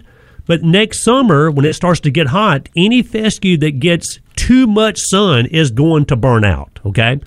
So typically in those areas, you'll see either Bermuda or zoysia growing. But that's why a lot of times in people's yards, you see 1, 2, sometimes even 3 different types of grasses. But if you put fescue out there or ryegrass out there, like I said, it's going to look great until it gets hot next year. But then you're going to either have to put Bermuda or zoysia in that area because it's getting a lot more sun than the other areas. Is there a certain time of the year when I would do that? As far as fescue goes, you can start planting fescue now, and then again in the early spring. As far as Bermuda and zoysia, Bermuda seed you need to wait till probably around mid-May. Zoysias are available about the same time, but it's going to be at least mid-May of next year for Bermudas and zoysias. Okay. Well, now I heard you guys talking about the not putting pre-emergent out now or whatever. When should put pre-emergent? Well, you do put a pre-emergent down this time of year, just not in the same area that you're going to put any seed down because it's going to keep all seed from coming up. Yeah. Okay. Well, so I just don't. I just wait till the weeds come up and just. Yeah, that's so hard to say. How much shade is this area going to get? Well, now I'm kind of talking about the whole yard, actually. Yeah. The whole yard as a rule. I mean, several hours of shade. I mean, most of the day actually. Yeah. Big Of concrete. shade. Most of the day it's shade? Yeah. Okay. Yeah. Yeah, I mean, but Dwight, Mark, talking about the pre-emergent, any area that you're not going to put seed down, you can put the pre-emergent down. Any area that you are going to put the seed down, of course you can't. But then you're always between a rock and a hard place because you can't use any herbicide on that turf until it's considered established. And it's not considered established until it's been cut at least 3 times. And then a lot of times by that time, it's too hot to use a herbicide. So you're always between a rock and a hard place trying to kill weeds in fescue in particular. Yeah. Okay. Yeah. All right. Well, thanks, guys. All right. right, Thank Mark. you, Mark. Thanks for calling in. Thanks, That's a buddy. great question because that is the whole pre-emergent thing. How many people have come in and been really upset because their seed didn't come up, and it's because they applied a pre-emergent? Happens every year. We always have to add that clause to it. And let's go to Dwight. Good morning, Dwight. Thanks for the call. Good morning. Y'all were talking about some lady called in and but she had a 100-year-old tree or whatever handed down, and I thought of my sister who lives in Decatur, Alabama, and she's 11 years older than me. Mm-hmm. Good old Decatur, yes, sir. Yeah, well, she has a red maple in her yard. It was just so red. One of the local newspapers took a picture of it, put it in the paper, and we talk about that on numerous occasions, and anytime it comes up, I'm glad to hear it again. Yes, indeed. By the way, I've got a red maple in my yard. It's kind of sort of red, but not like hers. But I think because it stands out by itself. There are no other trees around it. Yeah. And then, and also I've got when my parents died, I got a August lily from their yard, and I've got them here, and I gave one to my brother, and he's passed. And I talked to his wife a couple of days ago. She's in Michigan, north of Detroit, and she said her August lily is put out more blooms than ever. So it's I think it's fantastic. Yeah, that's one of the ways we remember. Our people. Indeed, I say that all the time. You know, a lot of times we reminisce when we hear a certain song. You know, you reminisce back when you first heard it, or when we smell something. You know, some kind of food. But to me, also, I reminisce when I see a particular plant or tree. I mean, every time I see a blooming hydrangea, I swear to you, I think about my grandmother's house when I was probably 10 years old. You know, so that's a good thing, Dwight. I agree with you. It is, and my dad mom and dad moved into a place by Athens, and there wasn't a tree on the whole property. And he went out in the woods, of course, and he would somehow mark them.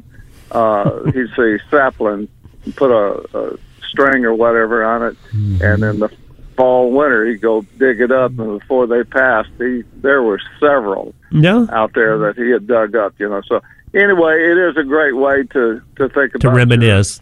Yeah, exactly. It is. Well, all right, thank Dwight. you, Dwight. Thank you, buddy. Yeah, thank you. Yeah, you were asking a little while ago about the other topic, and we were going to talk about why we get good color some years, right? And that's it. not good color some years. And we're talking about fall color, right? And okay, first of all, if you're not a member of our Mid-South Gardening Facebook group, you should join because there's lots of good information there. But we have a file in there that lists plants that you plant for fall color, and it's divided so that you know what's red, what's yellow, what's purple, what's orange, so you can look in there. And the only tree that in there that gets all four of those colors is a sweet gum.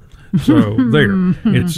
And I did have sweet gum mentioned. Remember on my trees with fall color now, right. and like you say, there are some fruitless sweet gum, so it's great for taking water out of the ground, and it's wonderful fall color. Hey, what about the because I saw this and was wondering about it, the liquid lumbar, the black gum. Skinny.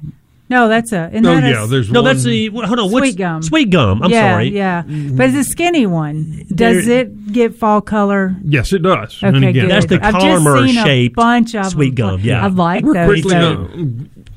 Let's see. Yeah, we'll quickly talk about this. We got some callers we want to get to, but okay. What happens is you can have sugars in the plant, you know, and as it stops producing, it starts eating those sugars, the greens, the chlorophyll, and that happens late in the year, right? Right. If we get warm days and very cool nights, the abscission layer forms and it locks those sugars in the leaf. Okay, and so that's what gives us the best fall color as it begins then to take that sugar, right, you know, and use it. So if dry helps, if it's wet, we don't get as pretty a fall. So amazing. It's that's what gives you the good fall color is just warm days, a little bit dry, and very cool nights. And so far, check. But we need some water soon, though, to keep the fall colors fluffy, vibrant. Who changed my brain around this morning? They put the left on the right and the right on the left. But it is funny how some years, I say funny, I mean, it happens how some years, you see those brilliant colors out there, and some years you don't. But, Jim, like you just said, that's mostly weather-related, though. Yeah, the whole thing. Yeah, because when you go into different zones, you've got different colors, or the colors are more vibrant because of their weather. Right. And if a tree's sitting out, like he said, by itself, it gets more sun, and that you'll get uniform color all over the place. Yeah. It's one of the things that I've never liked about the calorie pears, like Bradford and all those. Yeah. You'll get color on one side. You do. And then it slowly moves the other, and the other side goes naked. So that's it. I've never Because the side that's in more sun, you're getting that more instant color. That tree shows it would be so much prettier if it would just have color all over it, but it doesn't do that. Yeah. You get all kinds of trees in one. Mm-hmm. We're going to go to a break. And then we'll get our callers when we come back. We've got Grant and Jamie. Mid-South Gardening. We'll be right back. The Mighty 990 KWAM and Mighty990.com.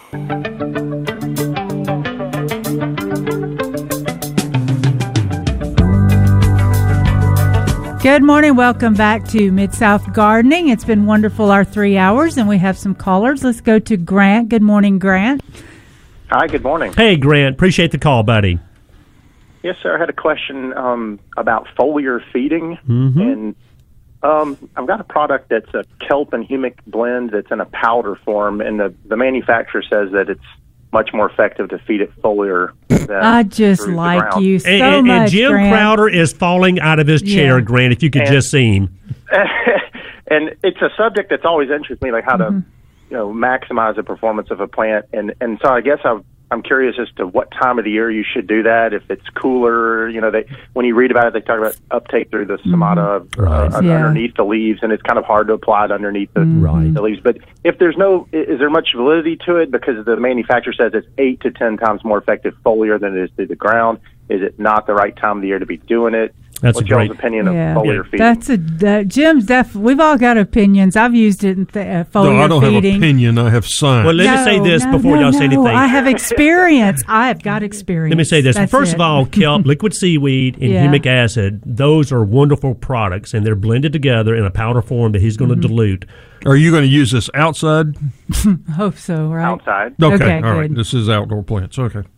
All right. Well, from the science point of view, yes, you can get some in the stomata if it's open. If it's not, it ain't going in. But once it's in there, plants do not take stuff back and then into the plant and then out to other foliage.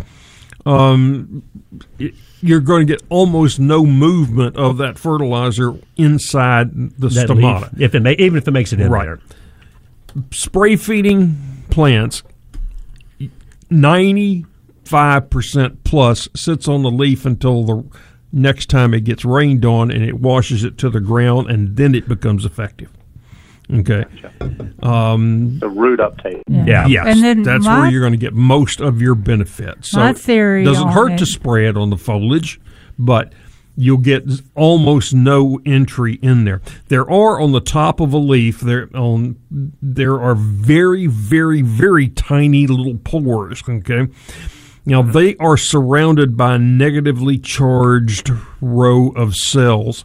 And so things like nitrite and nitrate, which are also negatively charged, are repelled from that. They can't get in it. Formaldehyde, urea can get in it because it has no charge.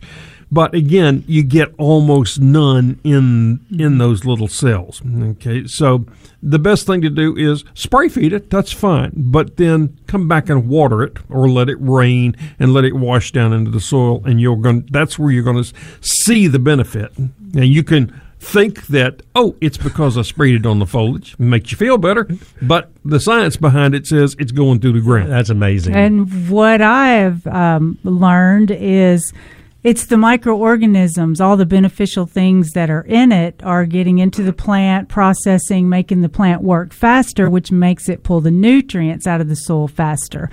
So I've always sprayed, and I've seen good results, but as well, it's dripped off into the soil also. I just sprayed a fish emulsion mix all in the garden center after we closed. On the foliage. You could smell all in the foliage. Yeah. But also I went down under the foliage and hit the soil, and I sprayed it really full where it's dripped off down into the soil as well. But before, I sprayed it all the time. Was I lucky out of the 10 years? Maybe so, Right. but Now, it's worked. Because What of about the what time of the year, though? All the that's time. Anytime, yeah. Yeah, you're looking at minor amounts of nitrogen. You're not going to force any growth. You could spray that product just about any time Absolutely. you wanted to. Okay, it's going to get the most benefit for growing when the soil temperature is rising and it's putting out buds next spring. But you could do it now, and you're going to get a lot of benefit from it. Yeah. Well, thank you very much. All That's right. really great information. Hey, thanks Thank for you. calling this morning. Thanks, Grant. Appreciate the call. I wonder why there's two different methods. I mean, because, like, again, science What do you mean comes two different from methods? I'm sorry. Organic and chemical.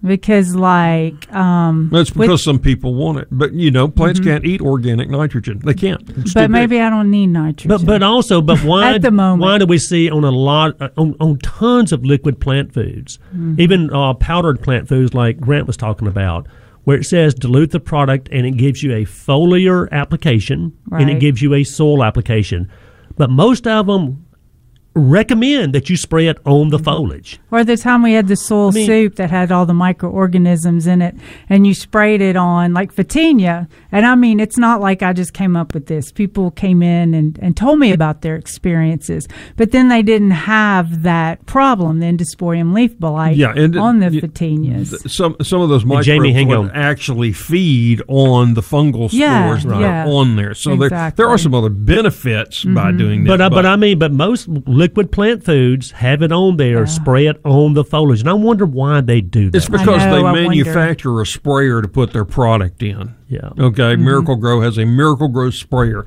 You put it in there, you mix it, you spray your foliage.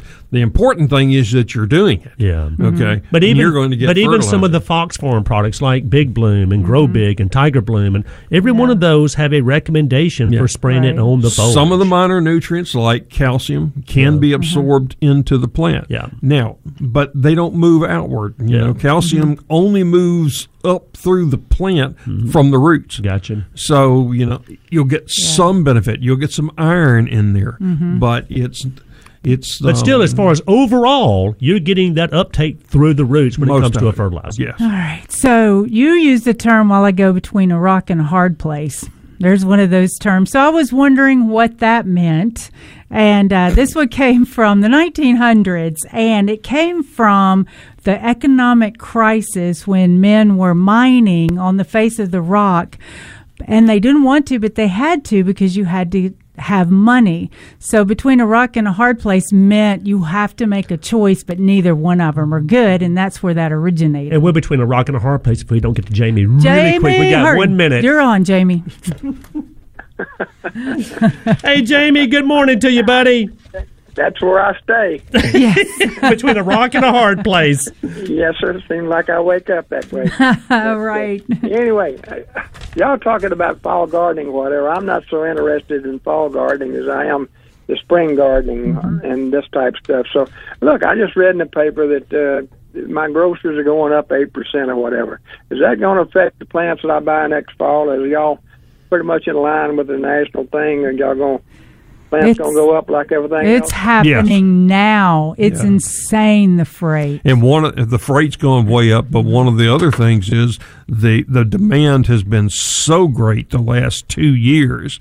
Plants they can charge more because there's just not any out there. So these companies are going to take advantage And of the that. freight, like Veda said, is just going through the roof. We were getting hard goods in, $16,000 order, cost $7,000 to get here. Crazy. What are you going to do? We will see y'all next Saturday. We have loved these 3 hours with you. Thanks for listening. joining us.